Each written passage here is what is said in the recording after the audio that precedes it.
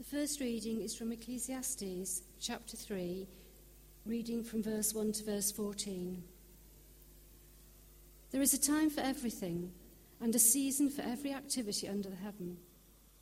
A time to be born and a time to die. A time to plant and a time to uproot. A time to kill and a time to heal. A time to tear down and a time to build. A time to weep and a time to laugh. A time to mourn and a time to dance. A time to gather stones, scatter stones, and a time to gather them. A time to embrace and a time to refrain. A time to search and a time to give up. A time to keep and a time to throw away. A time to tear and a time to mend. A time to be silent and a time to speak. A time to love and a time to hate. A time for war and a time for peace. What does the worker gain from his toil? I have seen the burden God has laid on men. He has made everything beautiful in its time. He has also set eternity in the hearts of men, yet they cannot fathom what God has done from beginning to end. I know that there is nothing better for men than to be happy and do good while they live, that everyone may eat and drink and find satisfaction in all his toil. This is the gift of God. I know that everything God does will endure forever. Nothing can be added to it, and nothing taken from it. God does it so that men will revere him. Amen.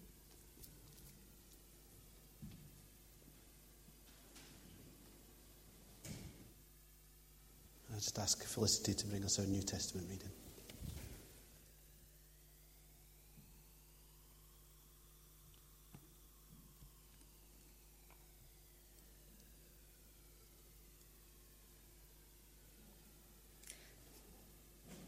Our second reading this morning is the parable of the sower. Mark chapter 4, beginning to read at verse 1. Again Jesus began to teach by the lake. The crowd that gathered around him was so large that he got into a boat and sat in it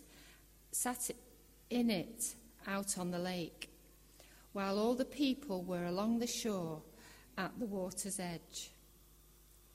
He taught them many things by parables, and in his teaching said, "Listen, a farmer went out to sow his seed.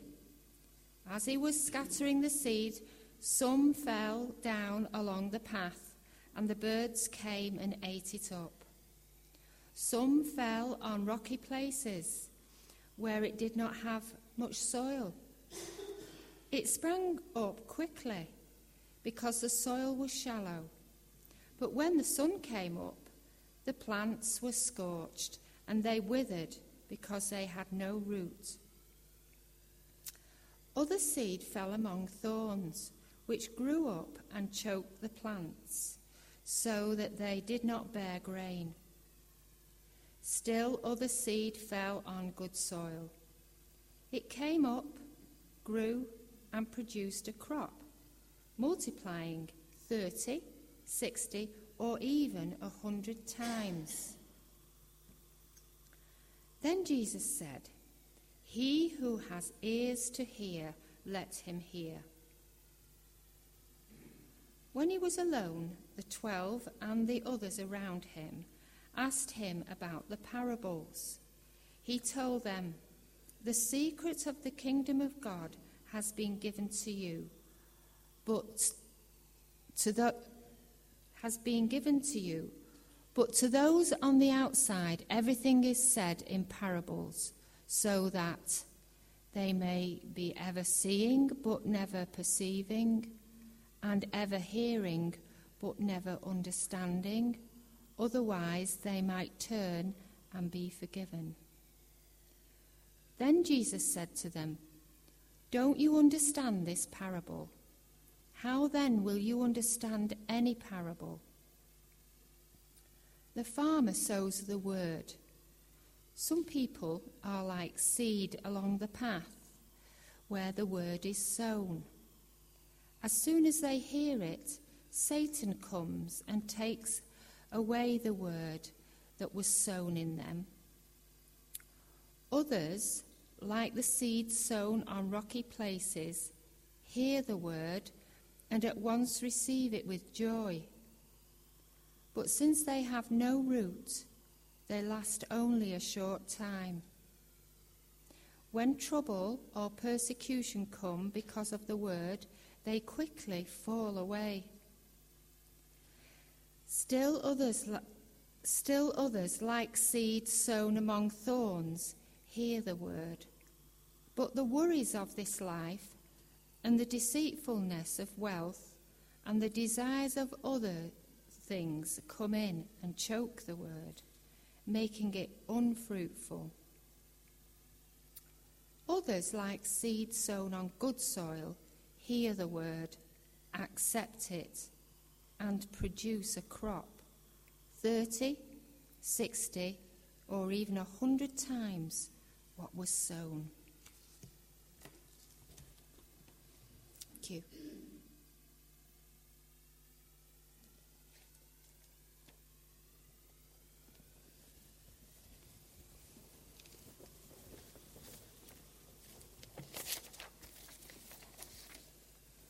Thanks, Maggie and Felicity. How are you doing? It's a genuine question. Not in a sort of Joey from Friends, hey, how are you doing? Or anything like that. But I know that for some of us in particular, life over the last few days, weeks, months, years perhaps even, has been pretty rough. There's a lot of uncertainty around in the world, people worried about jobs. There's a lot of other issues. Even getting married can be pretty stressful. It's great fun on the day, but all the lead up to it, there's a lot of anxiety and worry, and we need to acknowledge that and accept that and spend time thinking just a little bit about, well, yeah, how is life going for me, and how am I coping with it? And I'd encourage you to sort of do that while I'm speaking, especially during the boring bits. And just have a little think about, well, yeah, actually, I'm not sure that I'm coping all that well, or, no, I think I am coping quite well, despite what life's thrown at me of late. And that's great. We had the parable of the sower. And I make no apologies to the group that Andrew calls the Young Men's Fellowship Group, which always makes me chuckle because I'm in it. It's a group that meets sort of fortnightly on a Tuesday for men in their 20s and 30s, and Stuart Warburton. And we did the parable of the sower on Tuesday, and I've pinched shamelessly a lot of things that people said. Equally, last Sunday night at E2, we sort of had a bit of a discussion around the same theme, and I have shamelessly pinched people's ideas from that as well, because that's what you do, isn't it? But I was reading the parable of the sower again in preparation for this, and it's easy because it's a story we all know quite well to kind of almost switch off halfway through. And when we read it on Tuesday, I found that we'd got to the end and I hadn't really been listening properly. You know, and Andrew kind of said, right now, without looking, where did the first seed fall? Fell on the path. Good. And he's sort of asking questions.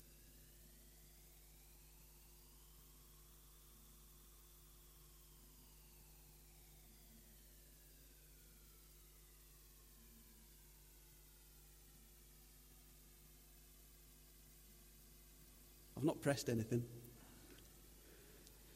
When it's a story that we know well from the Bible, it's easy sometimes to sort of always fall back on how you remember it from Sunday school. And that's not to say that how we were taught it in Sunday school was wrong, but as the years go by, what we remember changes. And so, for example, you ask most people about Adam and Eve, and they'll tell you that Eve gave Adam an apple, and There's no mention of an apple in the Bible. Anyway, I digress badly. The parable of the sower we looked at, and it's important to look at it and think about it fresh every time. Because every time you read the Bible, there's something new to learn. And so I was thinking about it. And it struck me for the first time, and I don't know why it's taken 37 and a bit years for it to strike me, but it did. That the seed that falls in the rocky ground and grows up quickly and withers under the sun. The Bible doesn't say that that's any more intense sunshine or any different level of sunshine to the seed that grew in the deep soil, that had deep roots. The two sets of seed, if you like, were exposed to the same sunshine, the same conditions. And the difference was the depth of the roots. So that got me thinking, and I thought, well, is that the same for us then? That I might be exposed to the same problems as Adam, say. I'll pick on Adam because he's my friend. And we might deal with them completely differently. Adam might have much deeper roots and much stronger faith than me, and even thrive in those conditions in the same way as plants need sunshine to grow. Whereas I might be exposed to the same conditions and look like I'm thriving to start with, but actually just go to pieces and fall apart because my roots don't go deep enough and I'm not relying enough on God. The other thing that struck me about this story and was something that we sort of discussed on Tuesday was that I've always tended to read it as a sort of kind of a one-shot deal. The farmer comes along, lobs some seed around, waits a bit, comes back, says, oh look, see the stuff on the path, that's gone, that's a shame. And the stuff in the stones, that's kind of grown up and withered a bit. That's not very good, is it? And the stuff amongst the thorns, well that's, oh look, it's all weeds. And there would have been so much nice stuff there, but there's just weeds. Oh, look at that nice field of corn. I'll collect that and off I'll go and I'm happy. And I never thought about the fact that being a farmer, farmers don't tend to sow a crop once and go, yeah, that's great, I've made my living now. Especially not if they're selling it to Tesco. But anyway, they've got to keep sowing it and coming back. So the farmer would have come back and sown the seed again. And it might have taken him a little while to cotton on that some fell on the path again and that's gone. And that stuff fell amongst the seed, the rocks again, and it's kind of scorched. And those thorns are still there, so I've lost a load there. But I've still got this. A good farmer will come back, harvest his crop, look at what's happened and said, well, if I dig out those weeds, I'll get more there.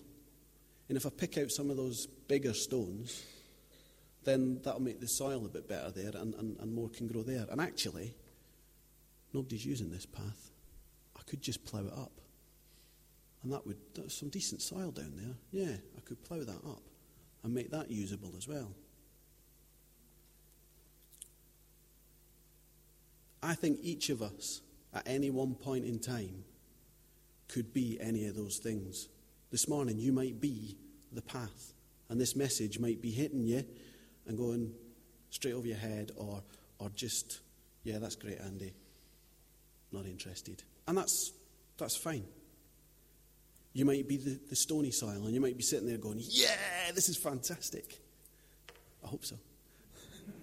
But then you might get out the door and get home, and something happens, and you're back to square one, and nothing's made any difference. Or you might be the thorny patch, and you might be hearing it and thinking, yeah, this is good, and you might go out and you might continue to grow for a bit, but then other things start to happen, and other pressures come, and they start to get in the way, and they start to distract, and you stop growing quite so effectively, and before you know it, you've stopped growing altogether. Or you might be this morning listening and thinking, well, this is an excellent sermon. This is the best sermon I've had in a long time. Next week we'll be on humility. And you might go away and think, that was really good. I'm going to do something with that. I'm going to act on that. And I'm going to continue to grow. And I'm going to tell other people about how God has helped me to deal with the situation I'm in now, and how God has given me strength to keep going, and God has resolved things for me even. But then next week, you might come, and you might have been the path this week, but you might now be rocky ground. Or you might have been thorny ground this week, and next week you'll be good ground.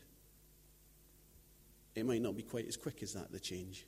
But I think each of us at various stages in life goes through different problems and can relate differently to these different fields, if you like. And I think especially the deep root, shallow root thing. I think we quite often, sometimes we'll hit a problem and we'll say, no, God's going to get me through this, and God's going to help me with this. And we carry on, and we rely on God, and we get through. And then the next problem comes, and we rely on God again, and God gets us through. And the third, and the fourth, and the fifth, and the sixth. And by about the 23rd problem, you start thinking, well, I'm getting tired of all these problems. And why is God letting all this happen to me? And maybe relying on God isn't the thing, because all I seem to do is lurch from one disaster to the next, and maybe God isn't helping me. And the roots start to wear away, and before you know it, they've gone entirely, and you're struggling. The first reading that we had said there's a time for everything. And so it didn't say life is all a bunch of roses. Life is more like a box of chocolates. You never know what you're going to get. A couple of weeks ago in the young men's group, makes it sound like the YMCA, doesn't it? We were talking about something similar, and I sort of scribbled a note in my wee book, which was basically, you're in a battle, you need to pick a side. We're all in life. Life is a battle. If you watch the films, it's usually a battle between good and evil. And in a sense it is. And you need to pick which side you're on. If you've seen any war film or anything like that, there's never really a point where someone gets shot at and pops their head out of the trench and goes, was it something I said? Why me? What are you shooting at me for? What have I ever done to you? It's not personal in battle. You don't go, I don't like the look at him over there, I think I'll shoot him first. You're just under attack and fighting back. And if you're not fighting back, you're under even more attack. So, bad things happen in life. We live in a world where bad stuff happens, and that's just a consequence of sin being in the world. It's not something that we've necessarily done. Yes, sometimes we make bad choices and then bad things happen because of that. But other times we make perfectly good choices, we make perfectly good decisions, and still something goes wrong. And that's not because someone's out to get us specifically. Someone's not out to get Andy Cameron, because I don't like Andy Cameron. Nobody doesn't like me. Sometimes it's just that that's the way life is. I'm suddenly remembering the theme. Do you remember Bread on BBC? And the theme tune was like, life's been hard, someone's dealing you a losing card. That's it. Sometimes that's it. It's not a very encouraging message for a Sunday morning, is it? Off you go, life might be rotten, tough. And then sometimes when we read that Ecclesiastes chapter, that's kind of what it's like. It's like, great, that's not very encouraging, is it? Yeah, great. Life's good, life's bad. Hey-ho. So what? Life's good, life's bad. Well, what difference does coming to church make then? If life's good, life's bad for everybody, then why bother coming to church? Let's just go to the pub instead. Well, appealing as that may sound, that won't necessarily help going to the pub. Coming to church will. Just make sure I'm being clear on that.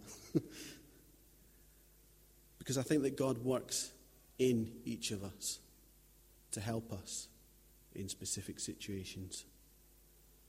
But I equally think that God works through each of us to help other people in specific situations.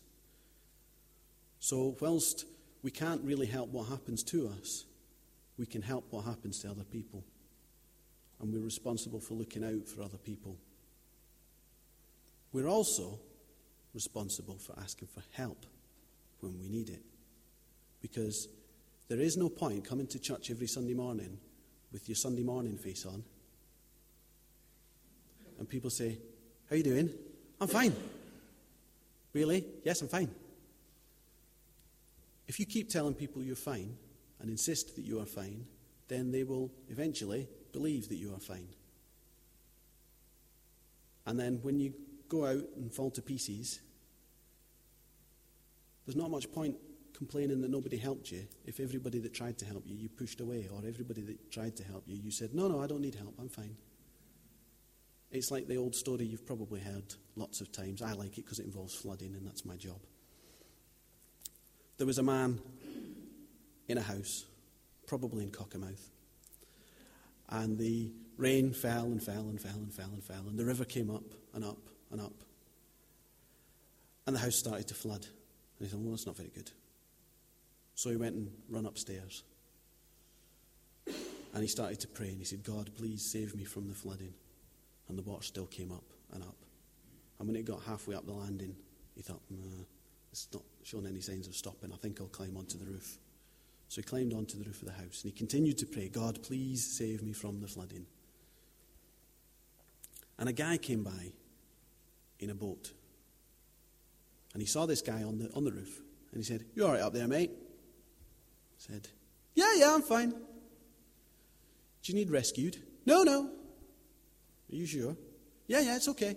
I've prayed, and God is going to save me." Okay. And off he pulled in his boat. And the water got higher and higher and higher. And one of them yellow Sea King RAF Air Sea Rescue helicopters came along, and it hovered, and the guy with the tan eye said, "Are you all right down there, mate?" Yeah, I'm fine. "Are you sure?" Yeah. "Do you need rescued?" No, I've prayed. God will rescue me. So the helicopter, fair enough, there's plenty of other people who want rescued, we'll go and rescue them. And off they went. And the water got higher and higher. And eventually it swamped the whole house. And the guy's sitting there, floating about a bit now. And he's still praying, God, save me. And the water got higher and higher. And the man drowned. And he died. And when he got to heaven, in these stories there's always the pearly gates, isn't there, and St. Peter and all that. And he met God. And he said to God, "Why am I here?" God said, "Because you drowned and you're dead. But I prayed and you were going to rescue me." Yes, you prayed. And I said I would rescue you. "Well, why didn't you?"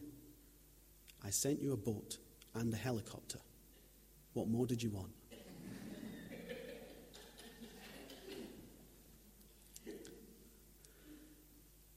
Adam's got a good story, though, about, are you all right hobbling up, or shall I bring you a mic? I don't like making you move around too much if I can help it. Being careful when you ask for help. Make sure you ask the right person, and make sure they know what it is you want them to do.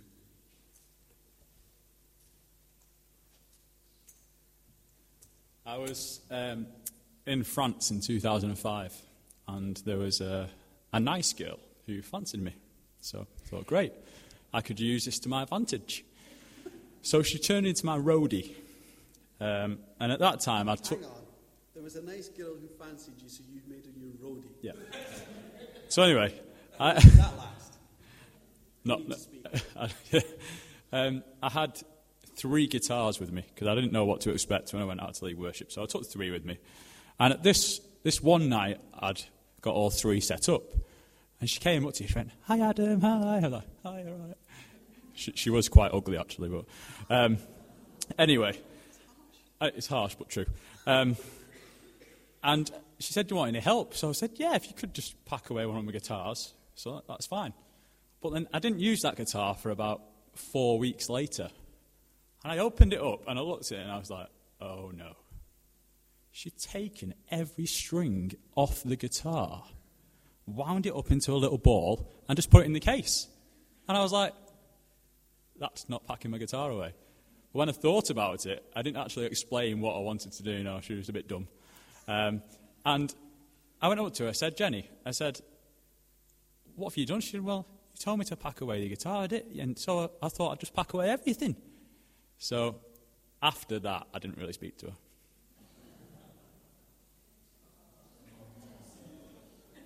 You're a hard man, Adam Sowerby. Obviously, Jenny's not a real name. Names changed to protect the identity of those in this story.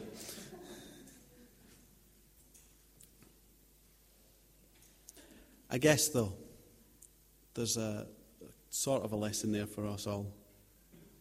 No, there's not. Pack your own guitar. There's the lesson.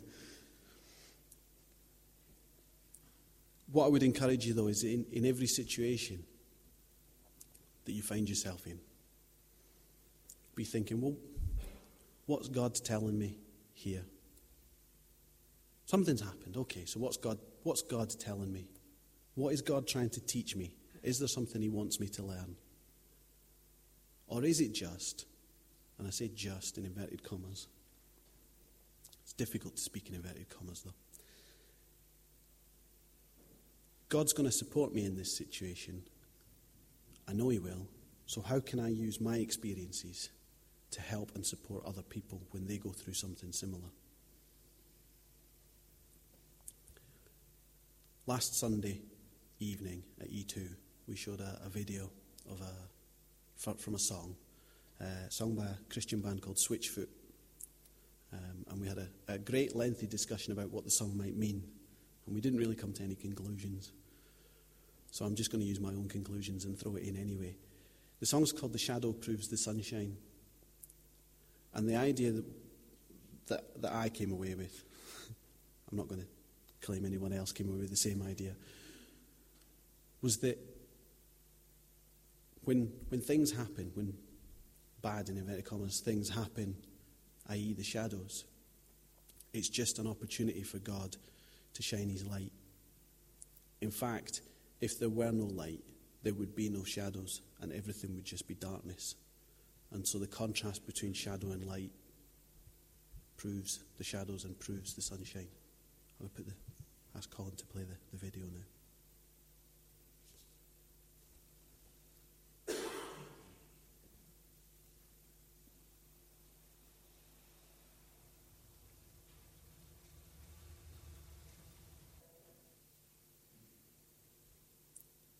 So in summary, I guess you'd say that in the same way, and it's something we know all too well in Britain, that clouds will come across the sun and cause moments of darkness. Life can be tough, and bad things happen. And that's just the way life is. But the light doesn't go out, and God is always there. And God teaches us, and God supports us, and God works in us and through us, despite all that. And we need to support each other. And when we've come through something and we look back, and it's often only in looking back that we really understand where God was at work, we need to share that with each other. And we need to support each other in saying, you know, I've been through something similar and God supported me like this, and I prayed and this happened. Or even just, and again I say just, even saying, you know what, I've been through a really rough week this week, and it might not be directly related to anything anybody else has been through, but I know that God has been with me, and I want to share that. I want to encourage people. So I suppose a challenge to you, whether it's over tea and coffee later, or whether it's through the week or next month or next year, share your stories with each other. Share them with Angela as our story catcher, or share them with each other. This is what's happening in my life. And either I'm really struggling and I need some help, because that's important. Or I've prayed and people have helped and God's supported me, and isn't God good?